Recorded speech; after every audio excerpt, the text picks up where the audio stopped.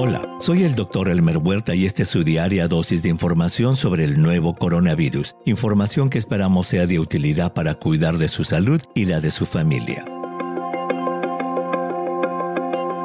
Al momento de escribir este episodio, de acuerdo con The New York Times, ya son 10 las vacunas que se encuentran en su fase 3.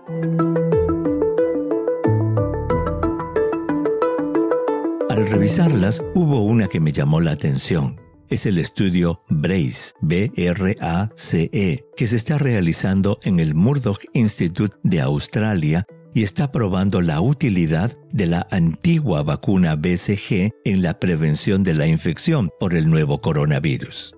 Hoy veremos cómo esa antigua vacuna contra la tuberculosis puede ayudar en la lucha contra el COVID-19. Recordemos que la tuberculosis es una enfermedad causada por una bacteria llamada bacilo de Koch, la cual, al igual que el virus que causa el COVID-19, se contagia muy fácilmente por vía respiratoria. La tuberculosis puede causar enfermedad en cualquier lugar del cuerpo, aunque es en los pulmones donde se da con más frecuencia la infección. A diferencia del COVID-19, que es una enfermedad viral, la tuberculosis sí tiene un tratamiento curativo que consiste en una combinación de antibióticos que puede curar la enfermedad en 6 meses. Siguiendo el modelo de trabajo de la variolización que describimos en el episodio del 14 de septiembre, en el que el virus de la viruela de la vaca demostró que podía proteger de la viruela humana, los científicos franceses Albert Calmet y Camille Guérin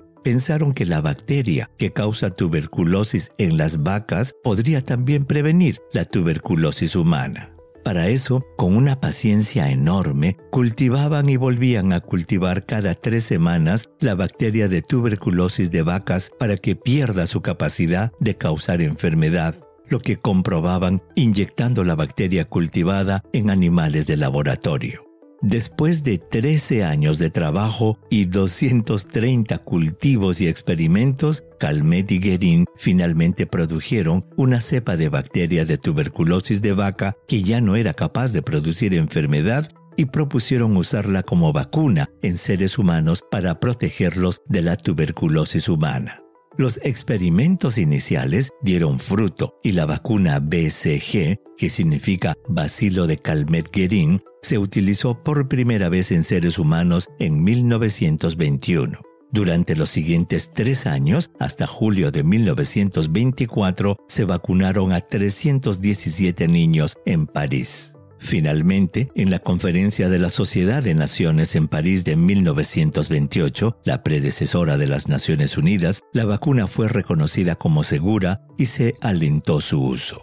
Desde esa época, la vacuna BCG se usa en casi todos los países del mundo con alta prevalencia de tuberculosis para prevenir la tuberculosis severa, aplicándosela a los recién nacidos por medio de una inyección. El asunto es que, de algún modo aún no bien entendido, se considera que la vacuna BCG estimula el sistema inmunológico del ser humano. Es por lo que desde hace muchos años se usa en el tratamiento del cáncer de vejiga superficial con muy buenos resultados. Alimentando esa idea de protección que daría la vacuna BCG, investigaciones en Guinea-Bissau han sugerido que los niños vacunados con BCG tienen menos infecciones respiratorias y muertes que los no vacunados. Y estudios en España han demostrado que las hospitalizaciones por infecciones respiratorias en niños de 0 a 14 años no atribuidas a tuberculosis fueron significativamente menores en los niños vacunados con BCG comparados con los no vacunados. Esos y otros estudios han llevado entonces a proponer protocolos de investigación, uno de los cuales es el estudio australiano del Murdoch Institute, para administrar la vacuna BCG a un grupo de personas y compararlas con otro grupo que no haya recibido la vacuna, con el objetivo de ver si aquellas personas vacunadas se infectan menos y por tanto desarrollan menos complicaciones por el COVID-19. Aparte del estudio en Australia, investigadores de la Universidad de Texas A&M, el Baylor College of Medicine, el MD Anderson Cancer Center de la Universidad de Texas, la Escuela de Salud Pública de Harvard y el Centro Médico Cedars-Sinai están reclutando en Estados Unidos a 1,800 trabajadores de la salud, personas en la primera línea que luchan contra el virus para ser vacunadas con la BCG.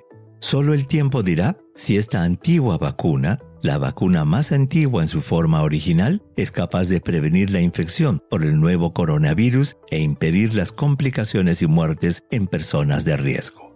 Envíeme sus preguntas por Twitter. Intentaremos responderlas en nuestros próximos episodios. Pueden encontrarme en @Dr. Huerta. Y si cree que este podcast es útil, ayude a otros a encontrarlo calificándolo y revisándolo en su aplicación de podcast favorita. Volveremos mañana, así que asegúrese de suscribirse para obtener el último episodio en su cuenta. Y para obtener la información más actualizada, siempre puede dirigirse a cnnespañol.com.